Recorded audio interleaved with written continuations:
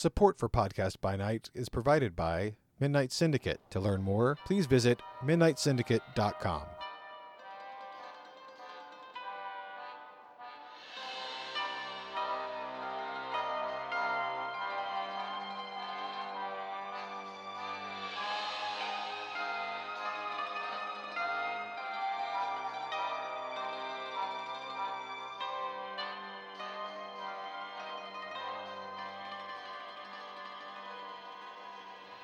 Welcome, everybody, back to Podcast by Night.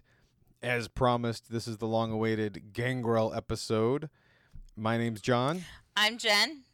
And with us tonight, we have a special guest. Go ahead and introduce yourself, Ari. Hi, I'm Ari. Well, welcome, Ari. Thank you for joining us tonight. Thank you so much for having me. I'm really excited about this. Now, you said, just so everybody knows where you're coming from, that Gangrel is actually one of your favorite clans. They are absolutely one of my favorite clans. I think they're just a lot of fun. All right. Well, I happen to agree with you. I love a good nomad as much as the next person. So now that everybody knows what we're going to be talking about, I just wanted to take a moment to shout out to all the people that listen to us out there in the interwebs. Jen, I've actually gotten some emails for people asking advice. Oh, really? Wow. Yeah. They're asking us it's for advice? What? I know. Somebody out there must think we know something. I don't know, but that means it's working, so we'll just keep going with it. And if you have emailed us or gotten a hold of us, don't worry. We do have your information. We may actually even do a podcast where we do just some Q&A in the future. That would be awesome. I would love a good Q&A. Everybody loves a good Q&A episode. Somebody have a cat? I do, but he's on the outside of the room. So he thinks. You know what? It's a gangrel. It is a gangrel. I bet you it's anything. It's a gangrel kitty. It's a gangrel. He's trying to bust in on That's the podcast. right. He's bust in, and I'm just like, I left you outside for a reason. He's keeping the masquerade. That's all it is. Yeah. That's all it is. He's warning me. That's right. They're coming. They're coming for you. All right, so why don't we get started with the clan Gangrel? So, yeah, the Gangrel they're misfits. They're wanderers. They are storytellers. They're survivalists. They are one of the clans that are little understood by the rest of the Camarilla, and to be honest, the Gangrel kind of prefer it that way. They're a very wild, unpredictable clan. They are more in tune with nature, with their bestial selves, and they prefer to haunt the edges of civilization. They've always been much more keen on hanging out in the wilds, just on the borders of where cities are. And while most vampires prefer to stay where the humans are in large numbers, the Gangrel have always loved being on those edges where there might be barbarians or other things going bump in the night. They are a reminder to the rest of the so-called civilized kindred just what they too can become. And consequently, they're one of the most changeable and mutable of the vampire clans. It also means they're kind of the one that the Camarilla as a whole tends to look down on a little bit. Those snobs. They are snobs. They don't like those barbarians knocking at the door.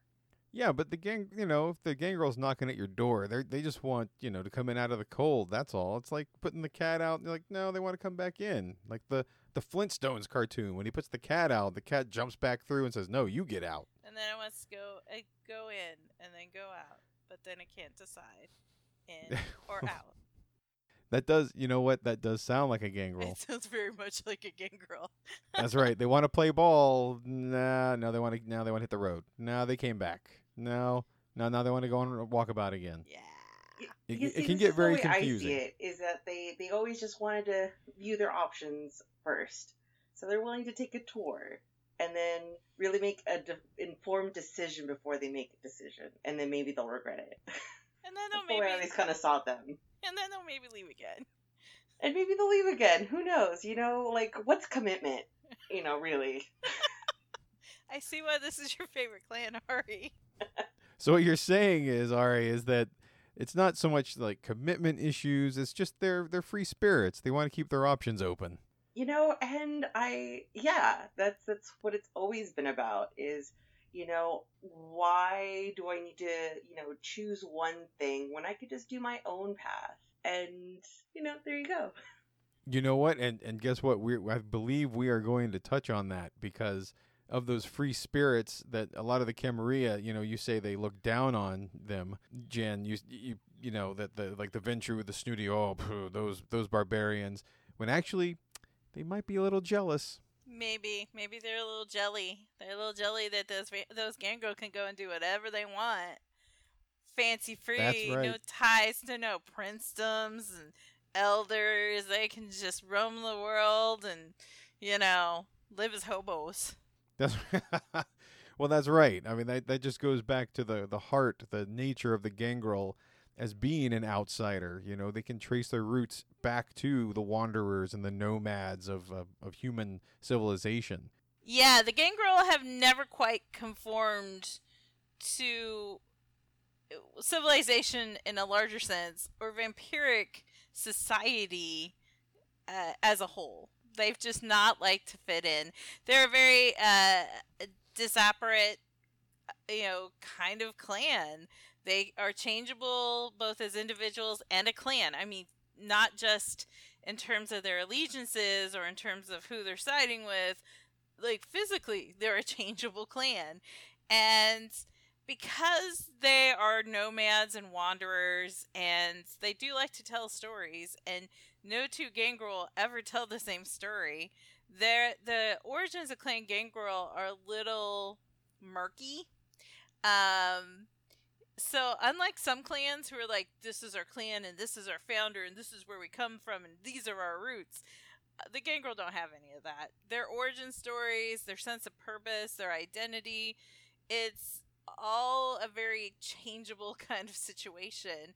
There's a bunch of myths that tell where they came from. They're all rooted in folk tales of various different peoples. And sometimes those folk tales get mushed together and, various tribes and peoples. Truth be told, we don't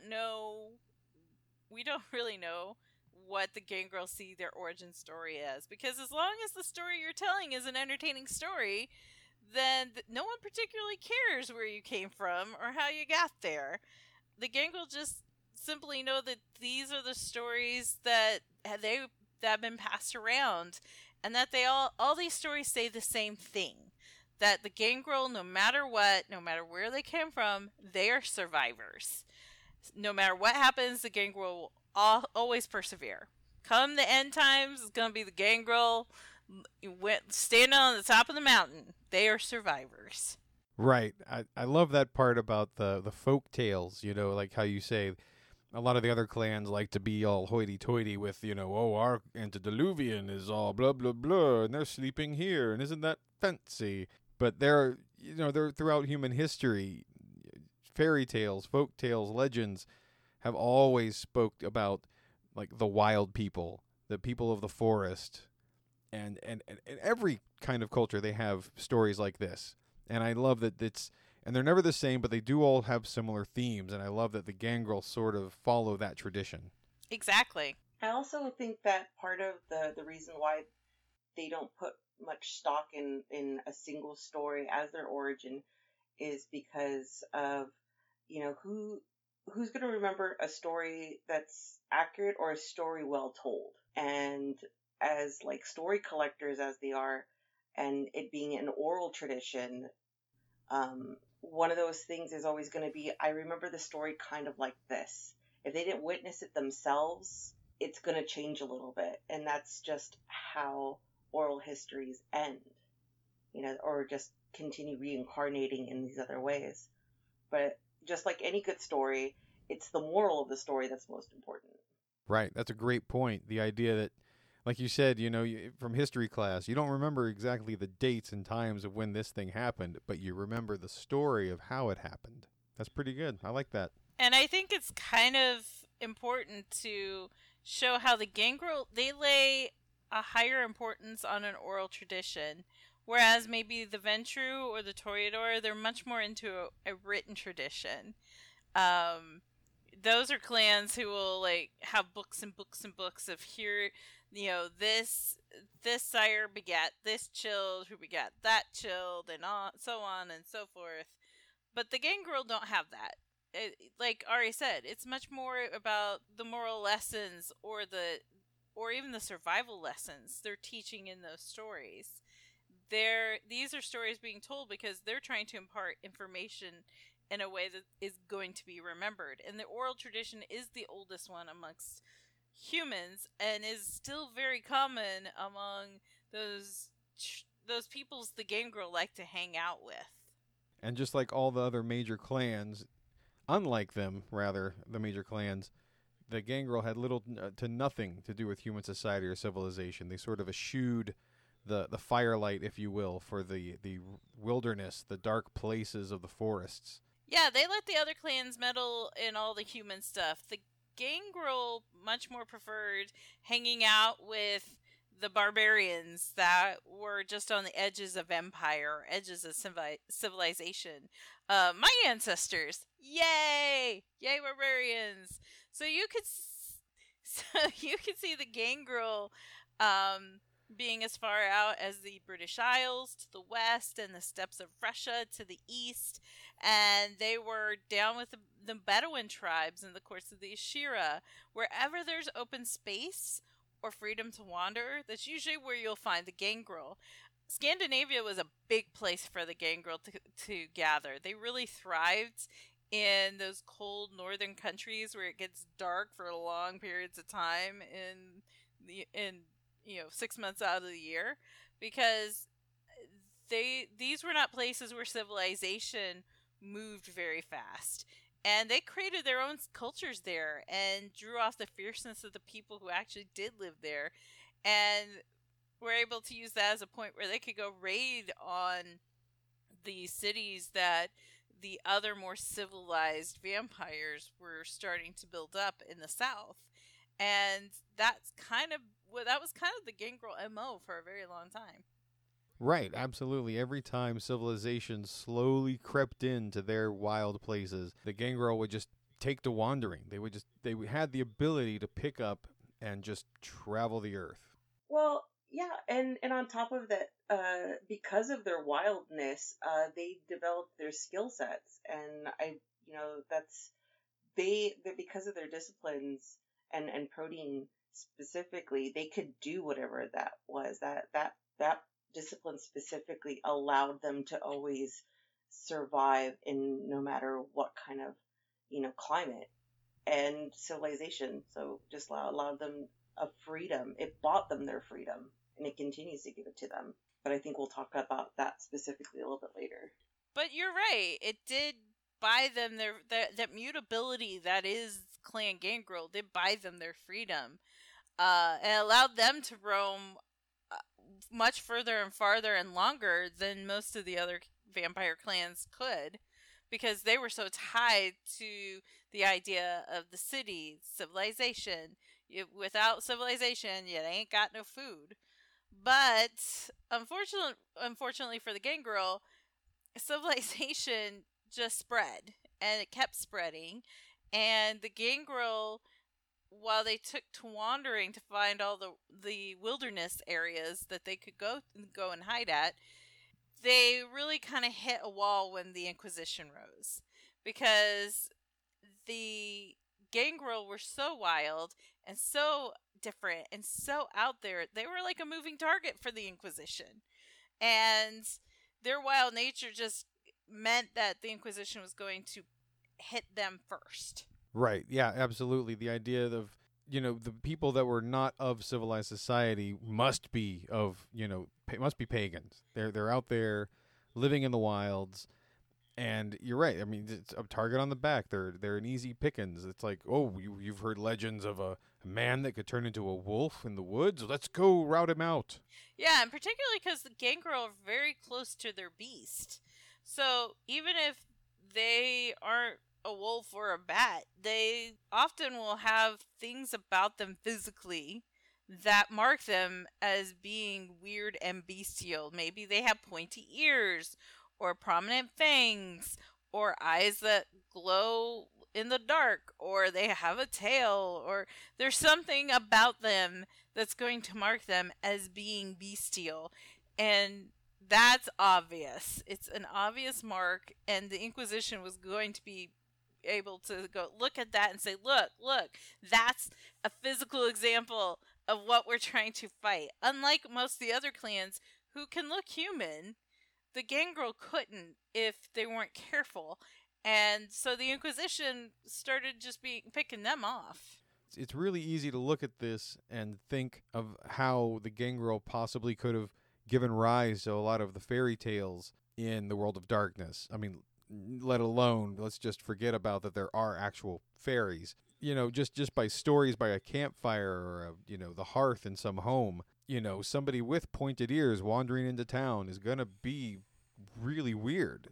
And even if you don't talk to the guy, he just passes through, they're going to create stories about this individual. In ages past, you could get away with that sort of thing. But unfortunately now, humans were starting to fight back. I mean, it's not just the Inquisition. It's just about everybody else. They're like, oh, there's that weird monster that hangs on the edges of the village, lives out in the forest and picks off the little kids. Let's go get him. And suddenly, right, angry mob and pitchfork. It's the scene out of Beauty and the Beast. Kill the Absolutely. beast. And for the Gangrel, this is the rock and the hard place that they're facing, because while they have for a long time had shunned vampiric civilization and vampiric society, they're being hunted down and they need protection. Right, and then that brings them into contact with who? The Camarilla. That's right, the good old umbrella of love and friendship.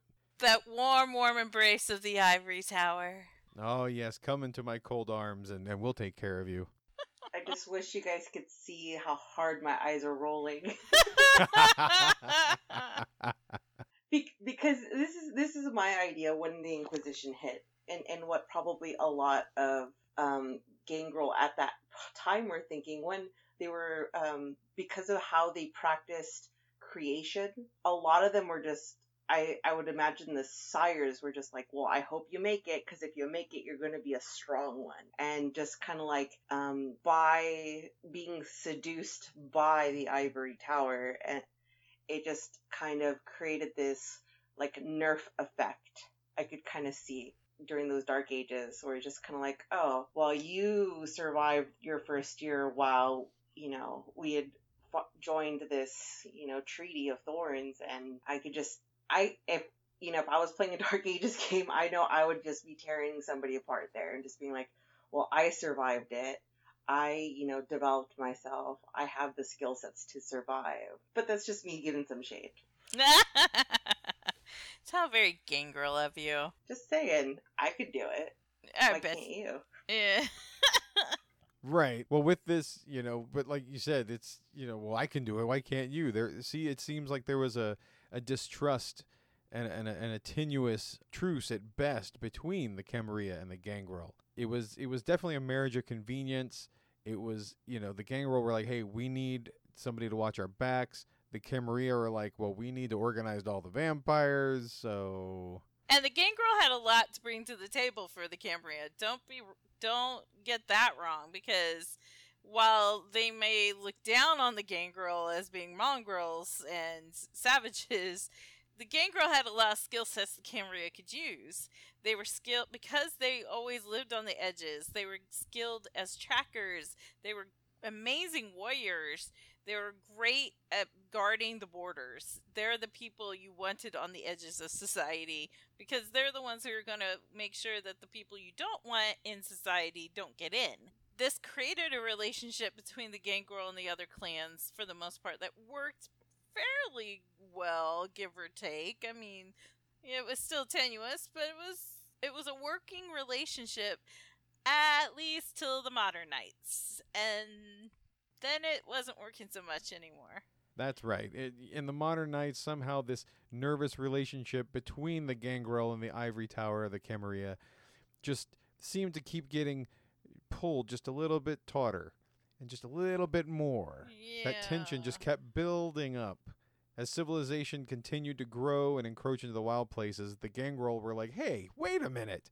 That's my forest, or that's my park. Yeah, and they're the ones feeling the brunt of that loss. I mean, Right. And we see it just in the last 100 years. Like, cities have been growing and growing and growing.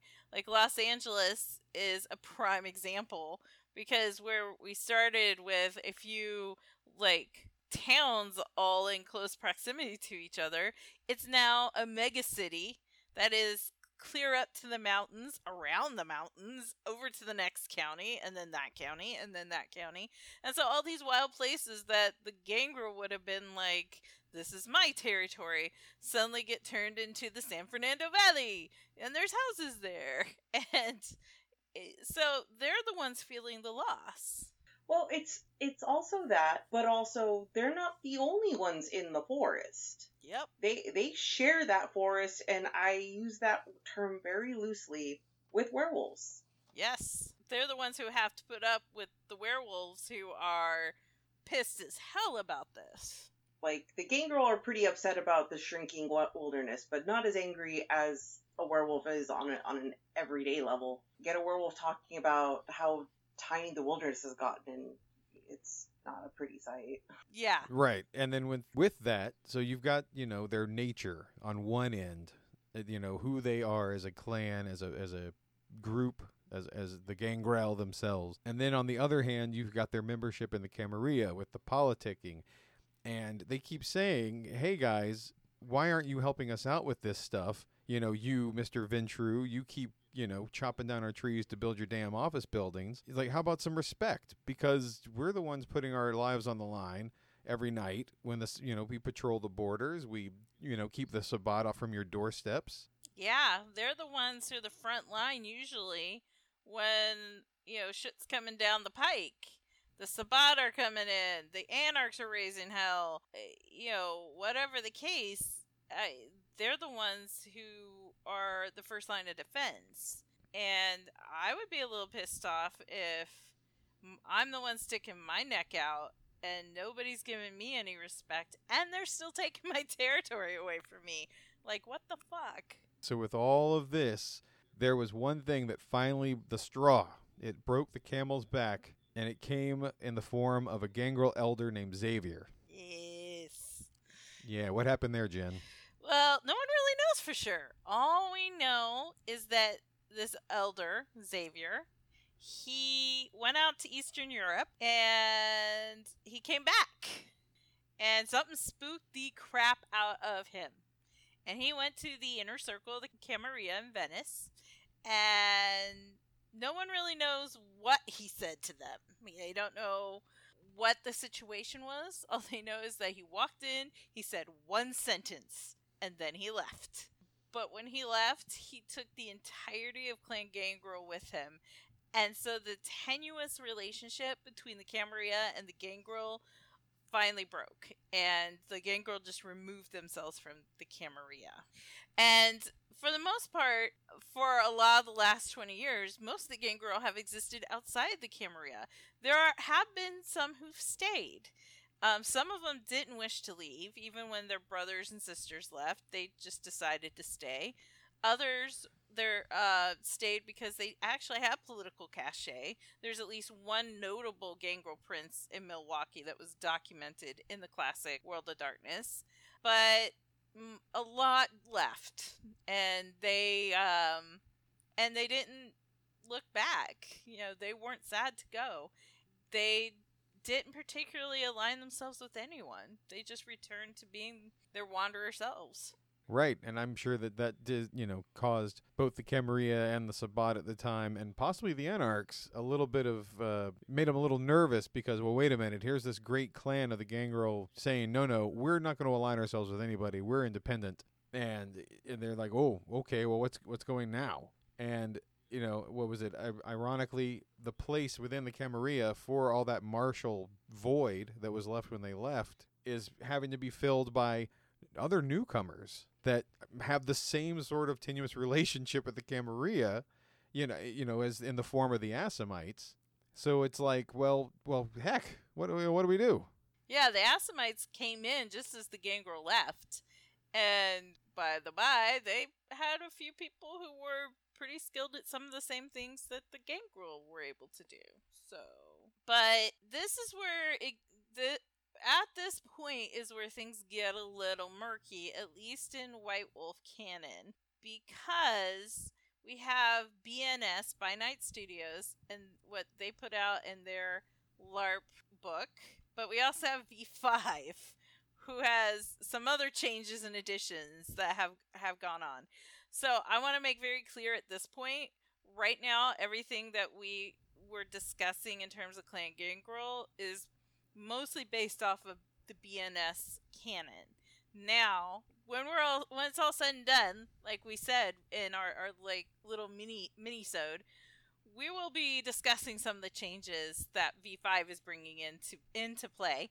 But for right now, according to By Night Studios, the Gangrel eventually they wander for about 20 years doing their thing, and eventually then they came back. Xavier called everyone back again and said that there was something out there that spooked him. He was spookified. Now this part really makes me grin because in the history of the Gangrel, I don't know why Jin, Ari, I don't know why, but for some reason they didn't like the Tremere. I don't know why that is. I don't know why either. But for some reason, the Tremere played an integral part in helping them come back in. Yeah. Which really makes me wonder exactly what it was Xavier found out and why he went to the Tremere for help. I don't know. It's all weird. It is. It's mysterious, and that's why I love it. Yeah. Gangrel and Tremere have classically not gotten along. And there's a lot of reasons which we will cover when we do get to Tremere. A lot of it involves wars 1,000 years ago that neither side has forgotten. And may or may not involve gargoyles. the Gangrel and Tremere never classically got along. And then all of a sudden Xavier's like, the Tremere got it right. We don't know what it is about. We have no idea. They're convinced that the Tremere are like on the up and up, and they know something, and suddenly now everybody's buddy, and it's not very clear why. I'm just very confused as who did get along with Tremere ever. No one. Exactly. So to sit there and say it just was like, yeah. You know, Tremere I'm sure there was a lot of faults. Yeah, there had to be some they pick a lot Toreador of that got fights. along. You know, my best guess, and this is just me shooting in the dark, is the fact that at their hearts, the Gangrel and the Tremere are actually not completely dissimilar, and that these are clans that are all about survival, and they both have survivalist mentalities. So perhaps whatever Xavier found, whatever spookified him, he recognized that the Tremere are also being survivalists. We're probably the only other clan who would get it, but we don't know what that is. Now, although that the Gangrel are back, the Ivory Tower said, "Okay, you guys can come back into the fold." The Ventrue and the Toreador, who never gave them much respect to begin with, were still hesitant to accept them back into their territories. So, because I don't know, they probably thought, well, here they're going to either take our resources now, we got another mouth to feed, or they're going to come in, do their thing, and then leave again. So a lot of distrust. Yeah, are they in or are they out? Are they in or are they out? They're like fucking cats. They stand there at the door like, maybe I'll go out or maybe I won't. See, there we go again. The cat's a Gangrel. I know. But yeah, there is this deep sense amongst the Camarilla that the Gangrel can't be trusted. And certainly given the number of Gangrel who still remain independent, the feeling's kind of mutual. The Gangrel were not rushing in droves to come running back to the loving arms of the Camarilla. And the Camarilla wasn't rushing to come bring them back into the folds. So there's a lot of suspicion, there's a lot of fear, and there's this kind of feeling like, well, the Gangrel, if we let them in, they could be the back door to our enemies, which that doesn't sound like politically relevant in this day and age or anything. No. They're not the kindred version of being hacked. we hear that same thing on the news all the time right now in regards to some of the more political arguments going on. And that's the same idea the Camarilla has about the Gangrel. Like, you left, now you want to come back in, and we don't know who you've aligned with. We don't know where you've been. We don't know what enemies you could allow through the back door to possibly attack us. Right, and there are a number of Gangrel who stayed independent. There are some that never left the Anarchs, and then there are even some still in the Sabbat. And there's some who are Autarkists. They just don't choose to hang with anybody. The Gangrel who did come back to the Camarilla, or who stayed in the Camarilla and never left, they kind of just have been stoic about it. They've just kind of put up with everyone's opinion. I mean, seriously, they have millennia of experience dealing with these kind of slights and insults and the so-called high clans that look down on them. And they know that when the chips are down and the kindred need protecting, that they're the ones who know what's lurking in the darkness, and they're the ones who can protect against it, and they're the ones who can stand there. So frankly, they don't really care whether the high clans look down on them, because they're the ones who know what's up. Right, and whatever it is that Xavier foresaw, whatever's in the future, whatever's in the cards for the clan, only time will tell. All right, well, why don't we dive a little into their culture? They're not a particularly organized clan, and they like it that way. I mean, you'll see some of the other clans are stupid highly organized, and the Gangrel are not one of those clans. They don't usually tend to give a lot of weight to the same things that other vampiric clans care about. So, trappings of rank and status and, who you owe and this, that, and the other, that's not as big of a concern with them as it would be, say, with a Tremere or a Ventrue. The status within the clan itself is, not completely different, but it is more ritualized. It's a little bit more tribal. You actually have rights by combat. Two warriors face off against one another to see who can come out on top, who's the strongest, who's the most capable, and you have to do it without weapons. The Gangrel actually have this sort of disdain for weapons because they feel they are the weapon. I always look at the Gangrel practice kind of status within the clan in terms of rights. And I always kind of look at it like, you have your trial by combat, which is, two guys, or, it doesn't have to be guys. Remember, this is an equal opportunity clan, but you have two Gangrel fighting off against each other. Like, so I heard that you're the best fighter in Chicago, and I'm going to come in here, try to take you on. Let's see what you're made of. And yeah, they don't tend to fight with weapons, because they fight with the weapons that vampirism gave them.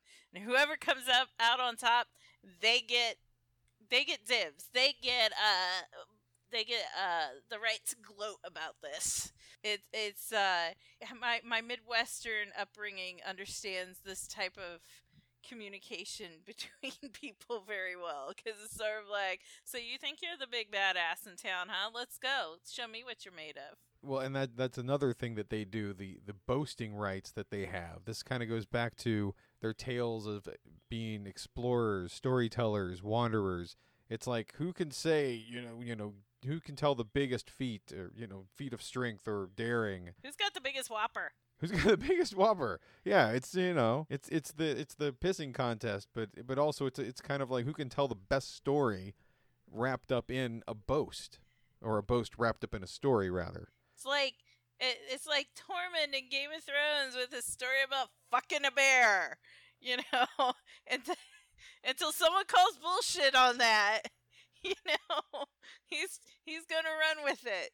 So, and that's what the boasting right is. It's, you tell bigger and bigger whoppers, you tell big fish stories, and until someone calls bullshit on it and then asks for proof. And if you can't provide the proof, then you lose status in the eyes of everyone, because they're like, oh my god, you're such a bullshitter. But if if you provide the proof, then the challenger is like, that's what you get for being an asshole who doubts. It's like, it's a giant dick measuring contest is what it is. Or we should say genital measuring, because we want to keep it equal opportunity. But yeah, that's what right. it is. That's right. It is equal opportunity. Equal opportunity here. It is the show. It's showing off, and it's a very unique Gangrel thing, because the other clans, this is not how they rank themselves. No, and it's one of those things where even in the books it said specifically, like, if you are someone who is to be speaking and listened to, or if you are someone who's to be listened. And I think that it's very important for that structure because of how, again, they embrace. It's so unique amongst the kindred that it has to be that way. But at the same time, you get to see, like, what you can aspire to. Yeah. So it's kind of like an example. Yeah. That's true. It's one thing that the Gangrel are a clan that primarily learns by experience. Yeah.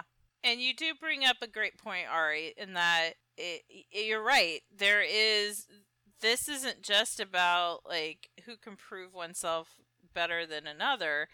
There are those who are leaders and who have proven themselves leaders. And there are those who are wise and have proven themselves that way. So that's why they should be listened to. Because they obviously have information that can be passed down to the others. And until someone can prove otherwise. Now, with the Gangrel being wanderers, they tend to not like to get together in large groups, but there are times when they do come together, and when they do, they're usually for specific reasons.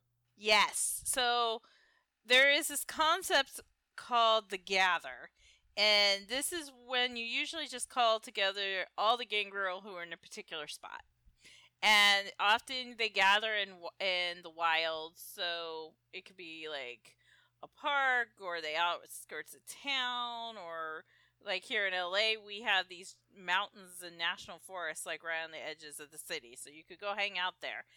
And what the whole purpose of the Gather is you're swapping information, you're sharing gossip and stories, and if there's any clan business, that's usually where it gets taken care of. So this is kind of a way for them all to get all the members of the blood to get together and handle business. Rights are done during a Gather. Hierarchy is established at a Gather. And sometimes it can last, many nights. It can last several nights depending on how many rights they're doing and how many people there are and how much business has to be handled. Every so often, however, there is this thing called the Great Gather, and that's a bigger deal. Like, gathers are usually smaller groups and more local Gangrel. But if there's a big enough deal, if there's a big enough event, say an extremely powerful Gangrel comes into the area, or there's big news, say Xavier has decided to leave the sect again, then they will have these great gathers where they will get together as many Gangrel as possible in one area. And this is often just to discuss clan business at large. And usually this is pretty serious. If you're getting that many Gangrel together in one spot, I mean, first of all, they don't usually like to be all together in one spot. That's dangerous. So it has to be a big deal for them to get together in one area. And it usually has to be something that they all need to know about. Right. Usually the greater gathers are hosted by one person. So definitely Xavier has enough pull that he could summon a great gather. However, I also would see that, like, a lot of his political rivals that are in Gangrel also kind of showing up, and then that would be like the Super Bowl Sunday, of like Gangrel. Because I would love to, like, read about that in canon a little bit, because he made a bunch of big waves, like, especially speaking for Clan Gangrel and not discussing it with any of the other higher, like, ranking Gangrels to just be like, we're out. That was a pretty big deal. and there was no gather talked about that. So that was something that kind of was like, there's a, like, Gangrel likes to play fast and loose, but that might have been off the rail for A even little then. too fast, a little too loose. Yeah, I would love to see a great gather where I could have nachos. Just watch that shit go down. That'd be amazing. What do you think the ghouls do? I mean, they just kind of like, hey, yeah, sit back. You're gonna want to get some popcorn. That's if the Gangrel have ghouls, John. Hey, I thought everybody had ghouls. Well, so they don't always ghoul humans, but we'll get into that later. So the other big thing for the Gangrel is they have what is called the Revel. And the Revel is the big call to battle for all the local Gangrel. And it's usually in conjunction with some hunting party the Camarilla is doing. Not always, but usually. So the Gangrel could call a Revel amongst themselves to hunt down someone who's wanted by the prince, and the prince has called for justice on them. So they can get a group of themselves together and go hunt down whoever the prince wants hunted down. Or they can get a Revel together to hunt down a group of outsiders who have been threatening the domain or threatening their territory. Or perhaps there's someone who's wronged the clan, and fuck that guy, we need to go fuck his shit up. So they'll call a Revel to go, fight that guy, or, maybe there's a lupine that has crossed their path somewhere. That's what Revels are for. They're hunting parties. And every so often, they will call a grand Revel. And just like the Great Gathers, a grand Revel is usually a big fucking deal. And that's when the entire clan is called to war. The entire clan is called to war. And they're called to war against a common enemy. Can you imagine this? This would be fucking amazing. Because in the modern nights, this is super rare. But in the Middle Ages, this shit was happening a lot. And it was not unheard of for Clan Gangrel to go to war against many supernaturals, lupines, vampires. This is part of the history between the Tremere and the Gangrel, is the fact that they were at war with each other when the Tremere were still mages. I mean, can you imagine all of Clan Gangrel declaring war on you? That would be I would just die. I would be like, just kill me now. I'd be scared shitless. Well, yeah, especially in those, especially in the Dark Ages, where you didn't have fast transportation, where you didn't have fast communication, you didn't have the ability to go out there and see the field before you. Gangrel can. Yeah. We can just transform into bats, just a swarm of bats. Are you going to really, look at those bats and go, that's like 300 Gangrel coming at me? Nuh-uh. You're not going to think that. It's just bats in the night sky. Yeah. You did not want to mess with Gangrel, during those Dark Ages. The werewolves part, the lupines, that it's kind of like, I'd say that's kind of toe to toe, but I would love to see like the mage, like that Tremere and Gangrel war would be incredible. It's like you've got these hoity-toity mages that think that, oh, my magic can solve anything, and you've got these cunning ass Gangrel that are like, oh yeah, fireball this. Yeah, and when we get into Clan Tremere, we'll tell a lot more about this history, because it was nasty. It was nasty. And I would not want to be on the other side of a grand revel. That would be bad news. Absolutely. But even then, we could talk about, other Gangrel that had, the really big, enormous, revels, where we have, Dabrul the Brave, the founder of the Anda, the bloodline of Gangrel, that were just, part of the, Hun army, the Mongol army that just came across and just destroyed Europe. That's still one of the most epic things about, Gangrel history. Yeah. The Gangrel, if there was barbarians who were riding, the Gangrel were with them, and they rode with the Huns, they rode with the Mongols, and they were just destroying shit up. This is why you don't piss off the Gangrel. And I think that's very hard for the Camarilla sometimes to remember, because they're so busy looking down on the Gangrel.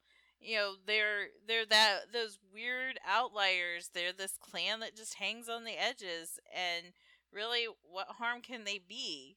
You piss them off bad enough, you can find out just how terrifying the gangrel can be. Right, and both of those, the Grand Gather, Grand Revel, even just a regular gather and revel, it's something that if you don't know, like if you are one of those hoity-toity clans and you look down on them and you don't take the time to get to know their customs, if you will, you could be pretty much on the receiving end of some of that wrath, because when they do gather, because they don't get together often, but when they do, it's not always a good thing. In fact, it's majority of the time it's not a good thing, because gangrel are happiest when they don't get to see people very often. Yeah, these aren't Apple events where we're all getting together and revealing the new toy. No, this is not a good thing. Right. When the wise prince would remember that if there are a lot of gangrel gathering within their city, be very worried. Yeah. If you see the gangrel amassing on the horizon, you better batten down the hatches. Absolutely. Shit's gonna get real. Well, just like as we discussed, the clan has a very loose structure, and they're not very formal as a clan. They are also very laissez-faire when it comes to embracing Childer.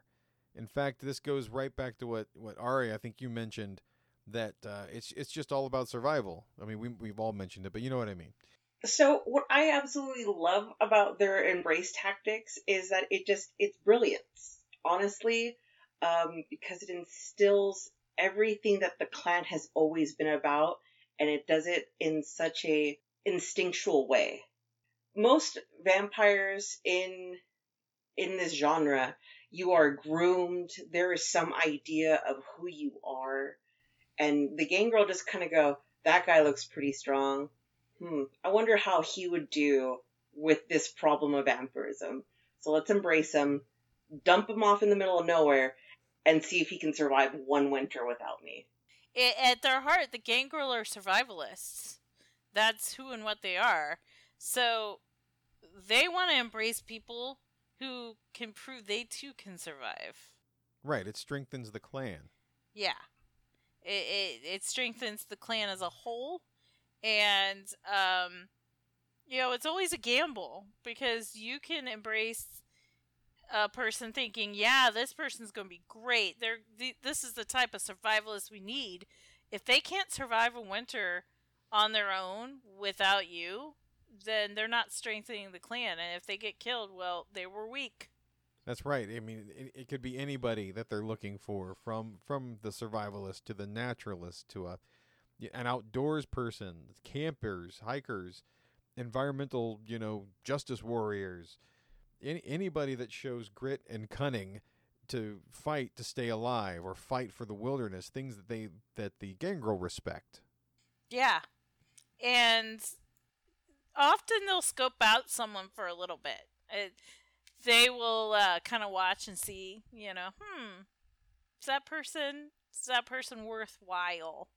And if they are interested in them, they will hunt them down. And if they are fighting, like if the gangrel are hunting you down and you're fighting that, then they're like, oh yeah, you're getting embraced. Because they want fighters, they want survivors, they want people who aren't going to just lay down flat on their back and just take it. Absolutely. The idea of someone who wants to fight to live means that they could probably endure, immortality as well. Because I feel that the gangrel are one of the more if you can survive all the loneliness, because that's one of the things is that gangrel love to be alone, and that's also a vital thing. Will you fight to survive, from the world damage, but also like the psychological damage? Yeah. I think. And there is a lot of psychological damage. I mean, I don't think many people think about that, but I mean, just being a vampire is psychologically damaging, because you are being, just as a vampire, you're being separated from human society, but as a gangrel, it's even more so. because you're being separated from a lot of civilization, because what they'll do is they'll embrace you and they'll dump you somewhere and say best of luck. So that's a lot of shit to get through mentally to just survive. I think that's fantastic, though, for, like, it also, again, goes back to their nature. It's the idea that, can you make it? Survival of the fittest. And in this case, it could be either. I mean, you could just be a really smart gangrel or a fledgling that, happens to know how to do it. You could be just a very strong, like physically strong gangrel fledgling. And what was that? Ari, expand on that a little bit about, you said surviving a winter. How does that go down? Well, specifically during the Dark Ages, Gangrel would embrace and just kind of leave their offspring out. And a lot of offspring didn't even make it the first night because they didn't know, hey, sunlight's going to kill me. I didn't seek out shelter. Or that they just fell into the beast and frenzy so hard that they never came out of it to, survive the night. So if you could survive the first night by yourself and the first week and make it out a year, eventually your sire or someone will fall upon you of the Gangrel clan and ask you, how many winters? And if you don't know the answer and you can go maybe one, they will then kind of like adopt you and start teaching you the ways. So that was what I always thought was a very, like, kind almost of the Gangrel, where they would adopt their own strays. Because this is how the clan does embrace, where it's just kind of like, if you can survive a year, you're in. And you're a card carrying member at that point. And I always really loved that part, because now the clan is your sire. You don't have a specific one. Maybe you do actually get to meet the person who turned you, but you typically don't you don't like that person anyway. I mean, they cursed you and they set you off on your own as a babe in the woods. But now everyone's your family. And I was like, maybe I romanticize that a little bit, but I've always really enjoyed that part. Well, and I'm sure with time, the Gangrel fledgling who makes it they might romanticize it in their own memory. Just, part of that story that they can tell about how they came about. Now, with most clans, the fledglings are presented to the court, like a coming out sort of thing. How does this work in Gangrel society? Well, with Gangrel, I mean, like Ari said, you have to survive a winter before they'll even take you in. So, they're not going to take you to a court till they feel you're ready. And that's actually not uncommon. Most clans will often do that, but for the Gangrel, it's really that's a big deal for them to present a child to the court, because this means that child has survived, that the entire clan has accepted them. And so if the sire is interested in bringing them to the court for recognition, then they can do it when they're ready. But they're not going to do it before that Gangrel has been completely informed on the ways of the Camarilla. Because remember, they've been embraced and dumped and have had to survive for a year or for a winter. And once, if they've proven to do that, they still don't know anything about the Camarilla. They've just managed to survive and not get killed.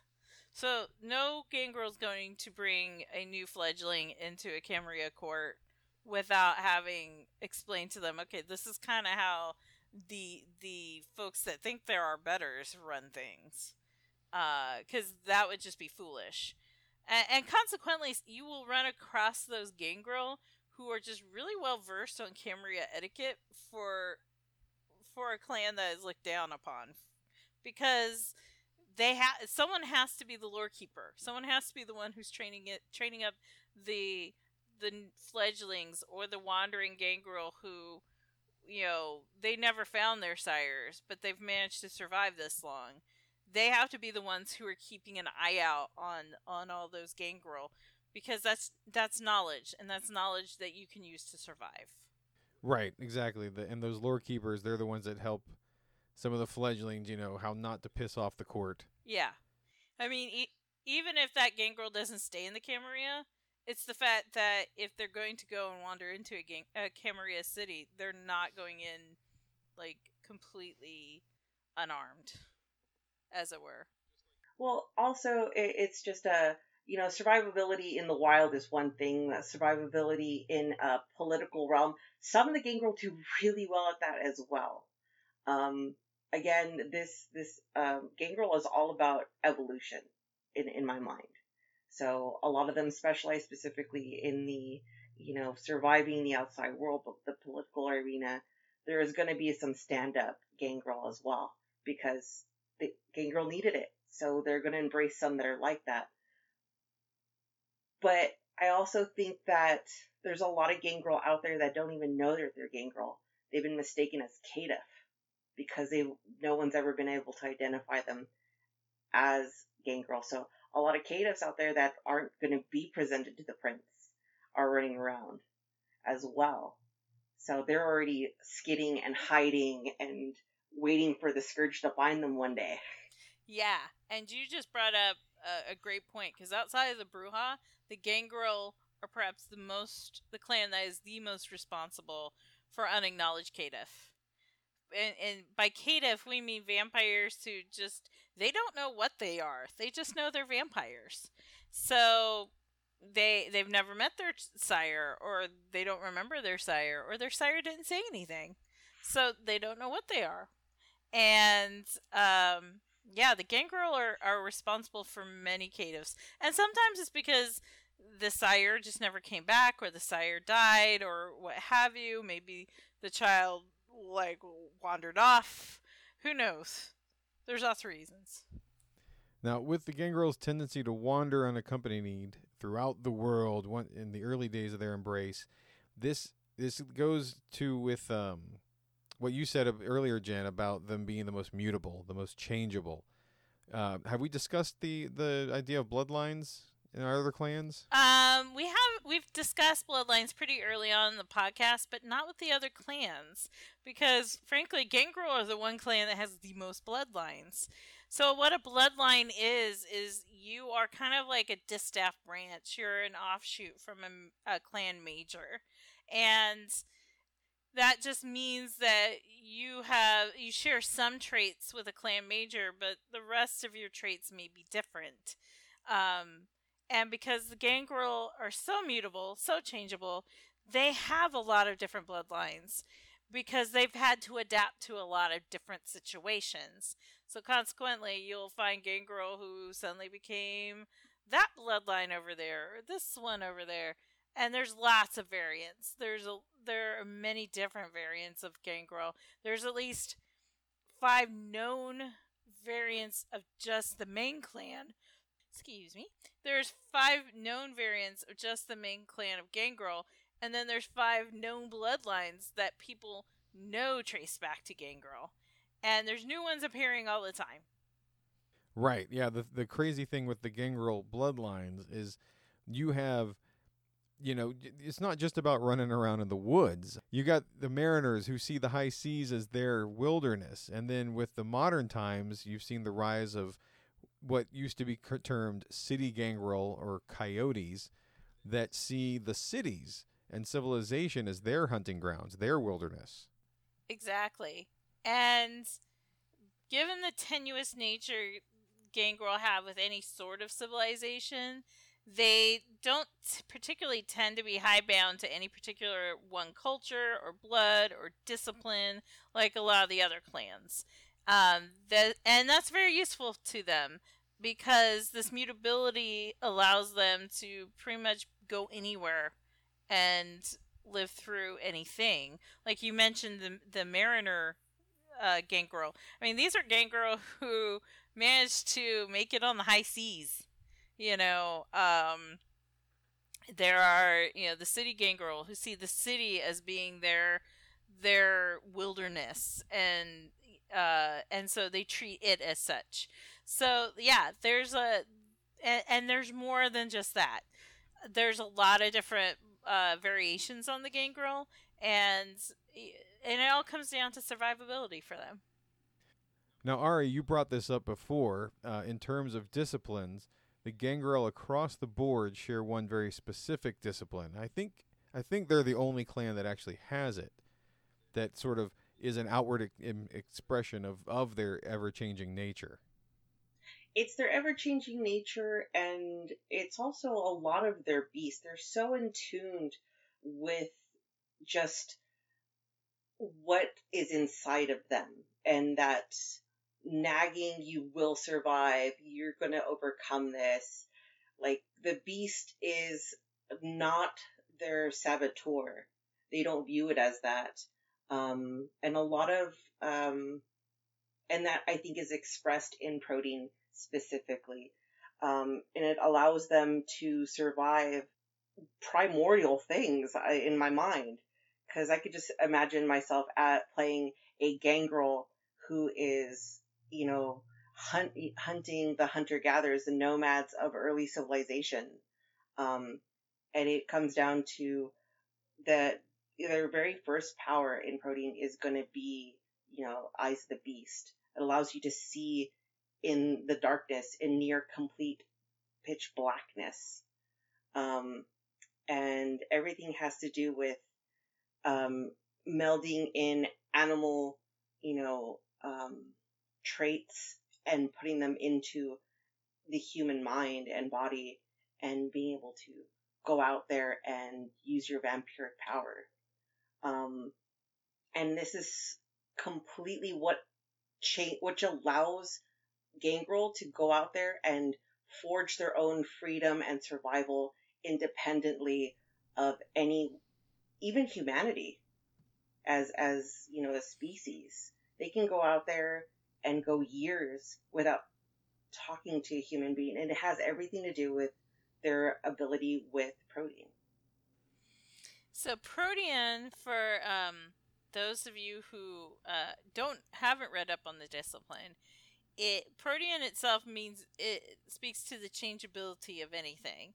So Protean is a discipline that allows a vampire to shift its form. They can shift from human looking to beast looking to mist looking like mist.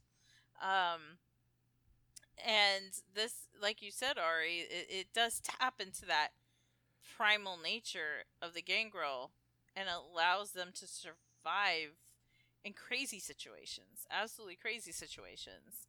And I've always thought Protean much less as a discipline in the strictest sense than as a way of sort of manipulating the quote-unquote magics of vampiric blood. Because obviously vampiric blood isn't normal. There's something about it that keeps a vampire in this weird stasis state. And Gangrel have somehow, whatever it is about Gangrel, they've been able to naturally tap into that. So that allows them to touch the one thing that other vampires fear, and that's their beast. And they're able to touch it in a way that allows them to manipulate themselves. So, because of that, the Gangrel, they embrace that part of themselves that most other vampires shun. And that grounding in the knowledge of who they are and what they are allows them that ability to shift as they need and as the situation calls for, because they're aware of what they are and they roll with that in whatever situation they find themselves in. Right. Protean is the one thing, like you said, Ari, also that it allows the Gangrel to take on any form that can help them survive. And this always makes me think of, like you said, way back when. It's sort of the idea of the old animus the shaman, the idea that things in nature will protect you. You can draw strength from nature. You're able to meld with the ground so the sun can't hurt you. You can see in the dark like a wolf or big cat. It's just the ultimate survival tool that it makes them the like you said, the ultimate survivalist. It seems to be the one constant recurring theme for the entire clan. There's also something else that I always kind of like held as part of the philosophy of what Gangrel represents. And as much as I view most vampire clans as kind of like what humanity, like the extremes of humanity. And I always felt that Gangrel stepped aside from that in it being much more early human, where we're constantly moving. They're nomadic. They are orally traditional. That's how they pass their stories on, and that's how you prove yourself is through your great acts. And if you can do great things and earn respect, you can lead the people. And I feel that this is represented throughout every aspect of Clan Gangrel, even including to their weakness now in modern time, where it's kind of like most of the clans are doing much better because of they are able to change in their mentality, whereas Gangrel's kind of stuck in their ways because it's worked for so long. It's only been in the last 200 years that it's really been difficult for them. And that's where I believe that a lot of that philosophy is with this clan specifically. But that's just a personal feeling about that. Absolutely. And however, as wonderful as Protean is in helping with their survival, much like everything else in the world of darkness, it has a dark side that what gives them their ability to survive can also be very dangerous. Yeah, the older they get, and the more powerful and advanced they get in Protean, it can be harder and harder to control. And vampires have been known to get stuck in one particular form or the other without the ability to shift out. So you could just get stuck as a wolf or a bat or as mist. And sometimes those changes can happen randomly without your control. And so this discipline is unique to the Gangrel and all their bloodline who display it, but it's a definitely dangerous one. And here it is one that they can teach outside of the clan. And if you find a Gangrel who's willing to teach it to you, kudos. You as a Brujah can learn Protean. You as a Toreador can learn Protean. But again, it's a very dangerous discipline to learn. And the Gangrel have adapted it in ways that other clans, even in learning it, they're just never going to be as skilled at it as the Gangrel will. I gotta say that thinking about the possibility of random shapeshifting does not appeal to me. No, it's good. It'll be like something bad out of Harry Potter or something. Yeah, the animagus that went wrong. The animagus who went wrong, just changing shapes all of a sudden. Nah, not my thing. I mean, imagine being stuck as mist and you couldn't change before sunlight, and hope to God you can hit the ground. I mean, you'd be so screwed. Well, especially since most of the time you have to rely on a breeze on top of that because you move so slowly. Yeah. I mean, you could just go crazy just floating there. That would suck. That would suck. But you can still talk, so you just be like this screaming mist that wants to live. Oh my God, it's the glow cloud. Oh God, that's so that's not creepy or anything. Thanks. All hail the glow cloud. All hail. Okay. So the Gangrel are survivors who like to flirt on the edges of what is to be civilized, what it means to be civilized. So consequently, they aren't as deep into human culture as some other vampires, and the older Gangrel tend to be less so. So this can lead to a lot of social problems. Yeah, you'll find a lot of older Gangrel.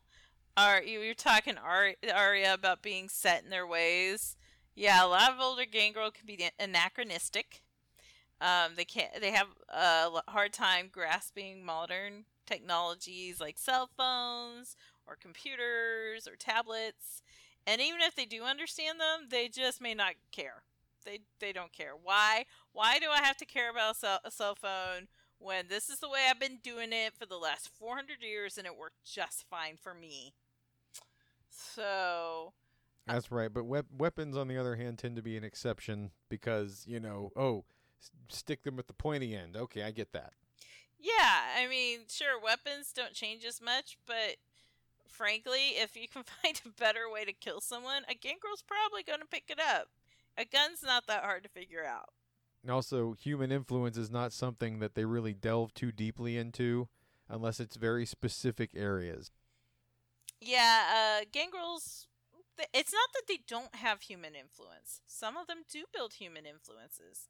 They can build human influences amongst wanderers or nomadic tribes or, homeless people or hobos or a lot of them who, because they are a survivalist mentality, a lot of them tend to have military backgrounds. So you'll see several of them who may be tied into the military or into these black ops groups or even into veterans groups.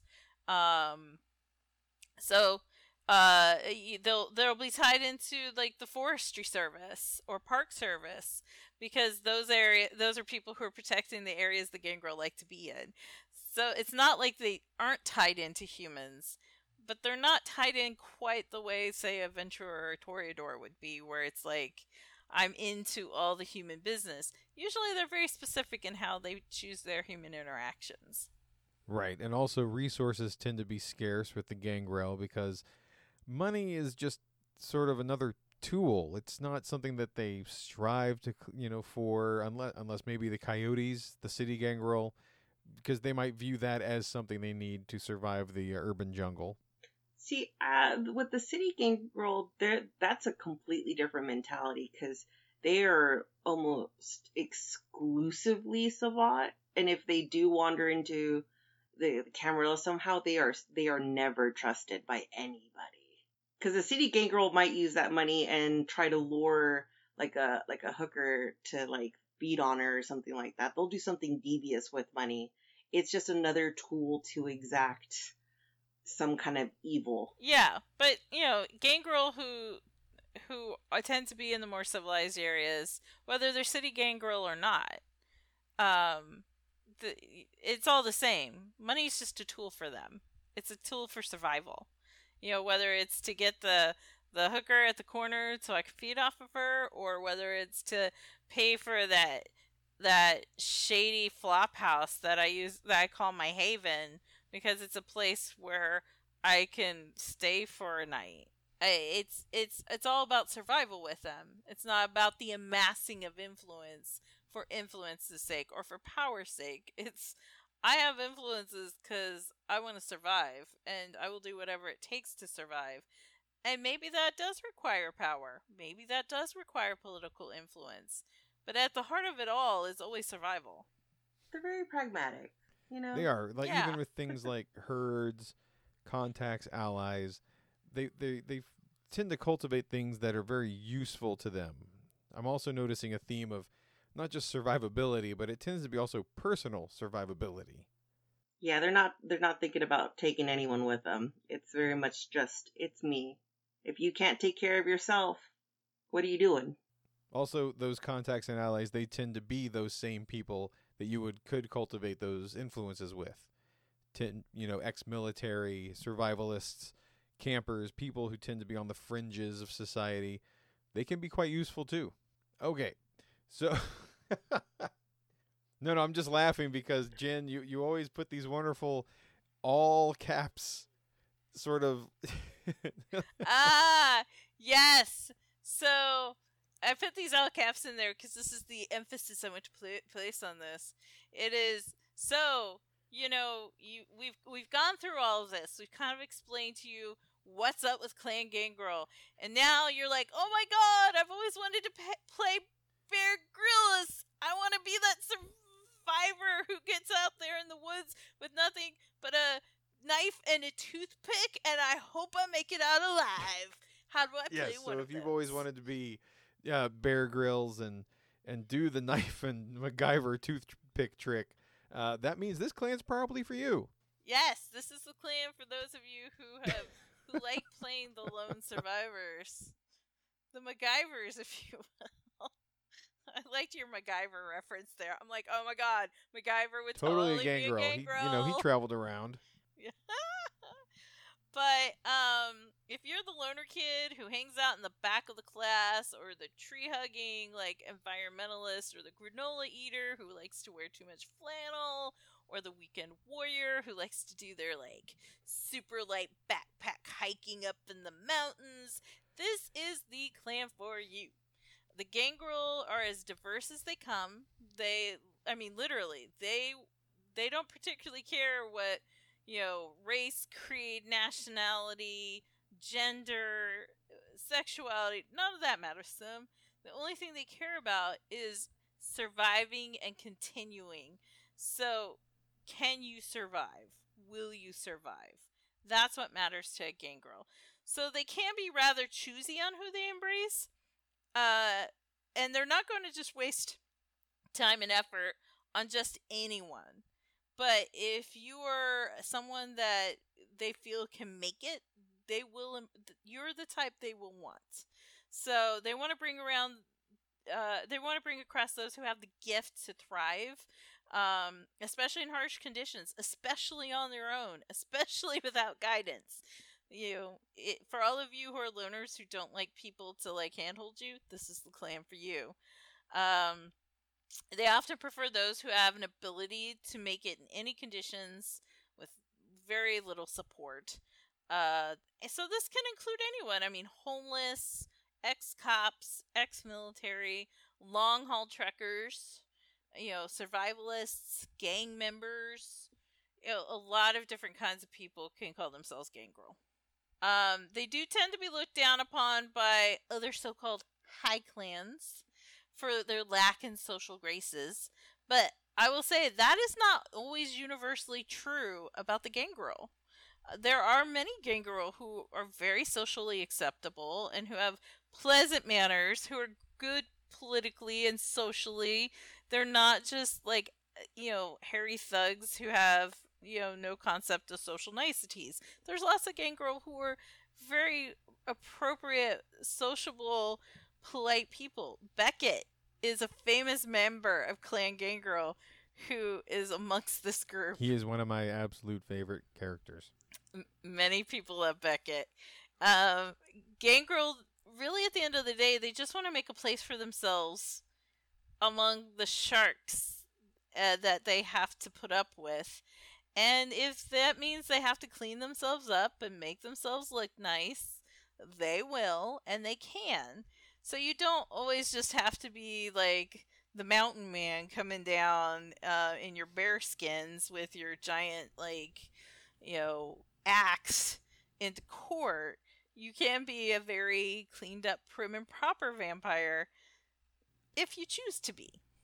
Right, and those gangrel that do spend time in Camarilla courts and they do consider themselves members, they often work out a compromise with the muckety mucks of the court to do those things that are on the fringes of the domain. They can act as spies, they can do patrols, bodyguards, defending anything that is the domain's interest, that say the gangrel and Toreador again, or the Ventrue and the Toreador, that they kind of, no, I don't have time for that. Let the gangrel do it. And they find acceptance that way. Exactly. And this is a note for any of you out there who are interested in playing Gangrel. Not every city accepts Gangrel. Not every city accepted Gangrel back into the fold. Because of the ones that left, many princes are still pretty suspicious of them.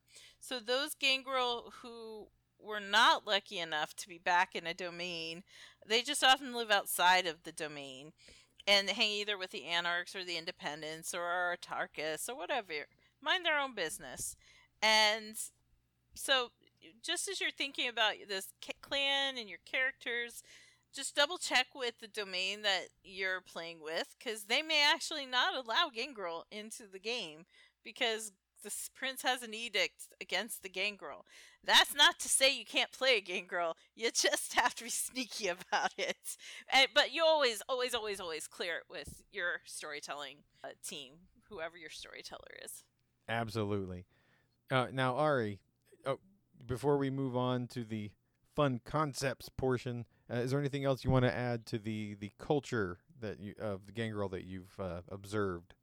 I've always really loved the fact that, again, the Gangrel are storytellers at heart. They want to know everything. And Beckett's one of those really famous ones. Like, he goes out there and he wants to find out what the true story is. And that's another part of Gangrel, is that they are so passionate about specific things. That's why they seek out solitude so hard, is because they're on a personal mission half of the time. They want to find something. And for Beckett, it's finding out things about Cain. He's a very known nautist. And, he's not the only scholar out there who's doing all the digging up. And I feel like there's a lot more Gangrel out there who are doing something similar, where they're trying to excavate histories that they've heard about. They want to prove stories right or wrong. I mean, I would love to hear, someone going out there trying to disprove a story. And that's part of their personal plot. That'd be great to play, I think. So Gangrel Indiana Jones, which would be a lot of fun. Oh. Like, wouldn't that? That's right up my alley. Gangrel archaeologist. Oh, yeah. Okay, future game concept. Yeah, a Gangrel historian. Someone who goes around collecting the oral histories. Yeah. You can have Gangrel scholars. I would love to see more Gangrel scholars. But that's just my personal bias. So well, it just I really like the idea of that duality of just kind of like, here's this rugged person who's gonna like go out there and actually bring back the goods. Yeah. And just be like, I did that. What did you do? Yeah. I find that very satisfying. That's a great concept. Well, speaking of concept, this is the portion of our clan episodes where we talk about those concepts to give the the players sort of a few ideas, some things to mull over to possibly play as a Gangrel. Yeah, so we just listed a few in our notes. There's the classic one is the outsider survivalist. That this is the oldie but a goodie. With the Gangrel, this is the person who lives on the edge of society. They got a Bowie knife in their wits. That's it. And for those of you who are like, I just want to dip my toes into Clan Gangrel, that's a classic is there's nothing wrong with playing the classic. But we have some others. There's always the ex-cop, military spy, someone who's involved in that milieu, who's had some sort of extensive like field ops training. Often they've had extensive weapons training. By their nature, they've just been trained to be survivors. That's not uncommon amongst Gangrel. Right. They also tend to be pretty good looking. They do tend to be very good looking if you believe all the movies. That's right. So, if you believe all the movies, they're pretty hot. But, maybe they're not. I don't know. Whatever you want to whirl with. These are the people who are used to working in rough terrain and fighting the good fight, and this can be attractive to Gangrel. Those are the type they tend to usually look for. Yeah, and we've already mentioned like the weekend warrior. Those guys that like to hop on their bike with, their pack and go camping. No, glamping is what I do, John. Oh, so, right. Well, you could still be a Gangrel. You're scrappy. I would be a horrible Gangrel. I'd be a Beckett Gangrel. That's what I would be. Hey, that's fine. It takes all kinds. And you got the wayward camper. Those, that one guy that was like, oh, I'm going to go up on that mountain and pitch a tent. And then he just never came home. Yeah, the teenagers who go up in the woods and one of them gets lost and is never seen ever again. Yep.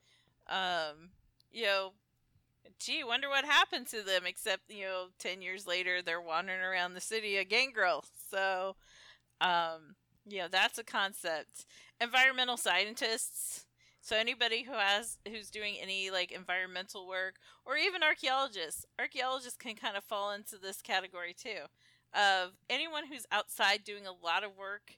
You have whether you're saving the trees or you're looking for the Ark of the Covenant, there's this aspect of survivability and having to deal with tough situations that is very attractive to a gangrel. Right, and then the friend to man or beast alike. This would be one of those things like you could see the gangrel mariner being part of Greenpeace. Well, I mean, these are the people who get along more with animals than with people. So a friend of man and beast alike. You get along with dogs, like nature preserves or something like that. I would preserves. imagine. Yeah. Or like the wild animal shelters that they have, where they have like the big cat, where these rich millionaires dump their tigers when the tigers get a little too scary for them. Yeah. I could imagine that. Well, you could still have an eco-terrorist gangrel. You could have an eco-terrorist gangrel. Yeah, that would be a cool concept. Yeah. There are those who came before, and these are the people who existed in the land before civilization ever came.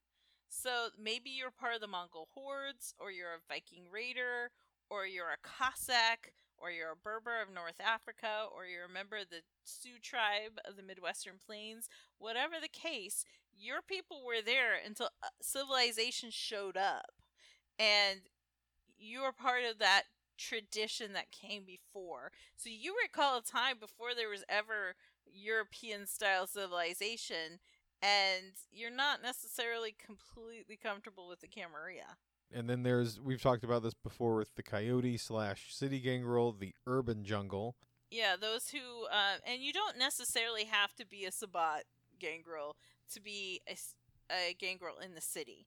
You see the city just as sort of another territory you have to survive.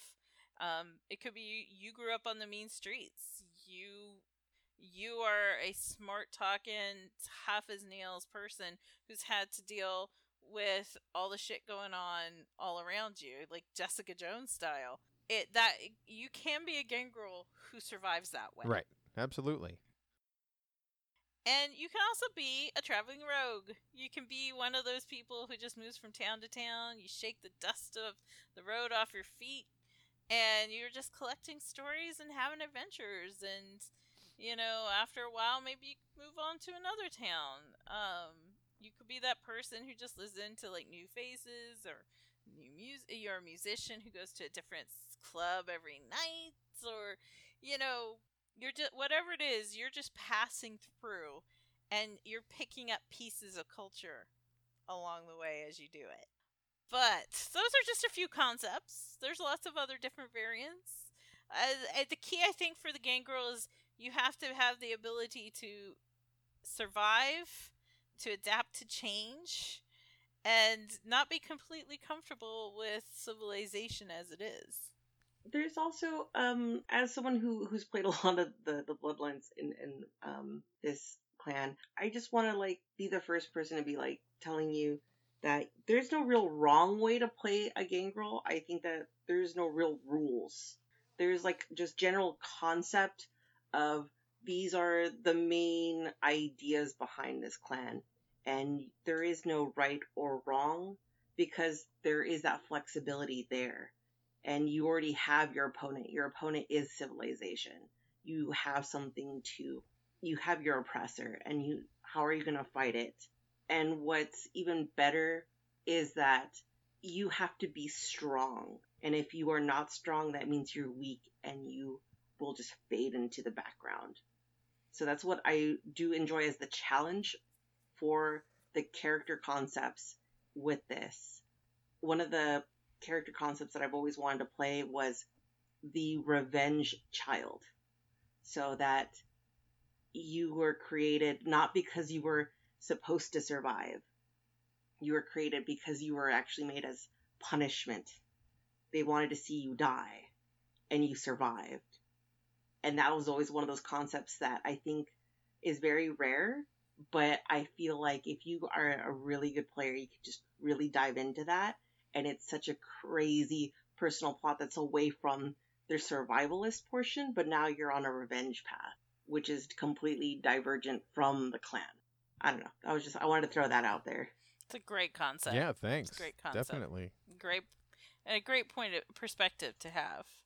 So, so now we get into like one of my favorite areas, which is pop cultural references. Because I don't know about you guys, but sometimes pop culture gives me lots of reference points for like how to approach a clan, even if it's not exactly the same. So yeah. I know for me with the Gangrel, pretty much every action movie ever fits for Clan Gangrel. Bruce Willis and Die Hard, yeah. Yeah, even Predator, Predator. Rambo. Absolutely. Alien. And speaking with like Beckett, Tomb Raider, Indiana Jones. Yeah. Oh yeah. Pretty much any action film ever known to man. And then there's Vikings, one of my favorites. Yeah, Vikings is an amazing show. If you haven't watched it, go watch that because, show. Vikings. It's Vikings. Yeah. Even my historian self doesn't get too upset at the discrepancies there. It's a good show. If you're like really into like seeing how a culture shifts and changes and adapts to civilization, going from being the barbarians on the outside to adapting to the quote-unquote civilization, Vikings is a must-watch, because it really can show you how the Gangrel have kind of evolved with that. And if you're interested in playing a Gangrel who is of the Scandinavian areas, go watch Vikings. It will teach you a lot of mostly okay Viking history in a very short amount of time. Watch anything that involves a barbarian group attacking another barbarian group. I put, Game of Thrones in our notes. We bring it up at left, right, and every time. Every time, because they really have a lot of archetypes we can just pillage for vampire games. But it doesn't have to be that show. It can be, it can be any movie or show or story that involves groups. The Mongolian hordes, or the Huns, or the Dothraki, or the Wildlings, or the Iron Islanders, or pirates. It can be Pirates of the Caribbean. Whatever. You have a group of outsiders who are on the edges of civilization doing their thing, and they keep coming into contact and clashing with said civilization. Any movie, TV show, book that portrays that, you'll be pretty spot on with. I put Deliverance in here because I feel like that is the epitome of the weekend warrior type. If you want to see how weekend warrior could possibly make it as a Gangrel, watch Deliverance. I mean, oh yeah, especially with any type of weekend warrior, because that movie shows like 3 different city guys going out into the hills, them folk, and yeah, exactly. It's like how are they going to survive in this wilderness that they know nothing about, but they think we know what we're talking about, right, guys? Yeah, we got this. Yeah, and it really kind of gets at that survivalist mentality of, can you be a city person who survives in a really shitty situation? Absolutely. So, any survivalist show on TLC or Nat Geo, they have all sorts. There's, I feel like 4 or 5 of them. You could watch those. Pretty much any Animal Planet show. I'm just making the argument. Steve Irwin probably would have made a good Gangrel. Absolutely. Oh yeah, Absolutely. He could talk to any animal. I'm throwing that out there. I mean, I believe that in my heart and soul. And, pretty much any documentary on the History Channel about the rise and fall of any civilization. I am partial myself to Barbarians 2, and the Dark Ages. Those are my particular 3 favorite History Channel ones. I may or may not own those because they directly relate to my field of history. But, Mongols, Huns, you name it, the Berbers, any group that has been one of those groups that has come in screaming in to tear apart some civilization somewhere. Yeah, you can. Those are all good places to look. Any other ones, Arya? I think you nailed a lot of great ones. I'm not so good with the pop culture, unfortunately, so I'm so thankful you're really great at it. I seem to have a large milieu to pull from. I did grow up with mostly boys who like to watch lots of action films. So, like Rambo and Apocalypse Now were vividly in my childhood. So I'm like, oh, those are great Gangrel movies.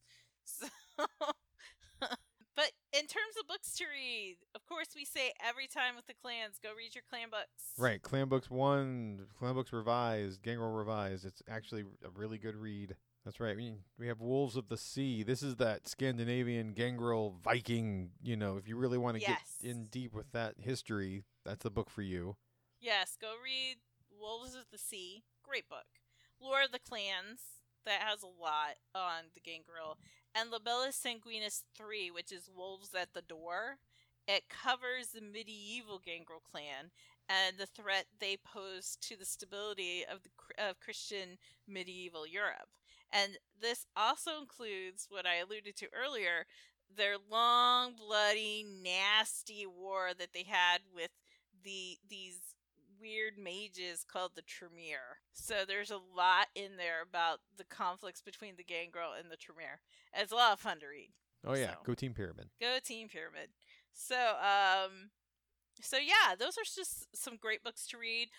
If you want to learn more on Beckett's in a lot of interesting places. He apparently has a jihad diary. I'm picking through it for reasons, plot reasons. So if you want to see a Gangrel who's a little bit more of an academic bent, go check out Beckett. Beckett's a cool cat. Absolutely. One of the novels that I read with Beckett as like the main character was actually the Gehenna novel from back in the day. I'm reaching way back now, but way back. But it was actually like the first. I mean, I've heard about him from reading the Book of Nod, but the Gehenna novel was actually like front and center. Holy crap! I've got a front row seat to to Gehenna, the end of the world as we know it, and here it is. The end of all things. Yes. So yeah, those are some great reference points for the Gangrel.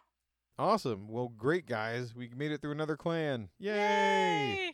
And thank you to Ari for joining us and giving us her insights and her 2 cents on one of her favorite clans. Well, thank you so much for having me. I nerded out the entire time.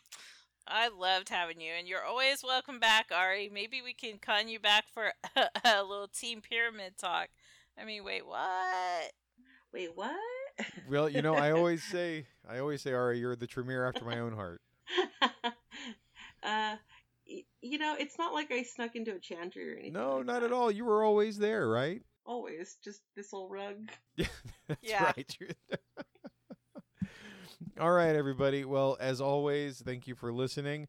And remember, our Patreon link is in there because we got to pay for the bandwidth to keep the lights on.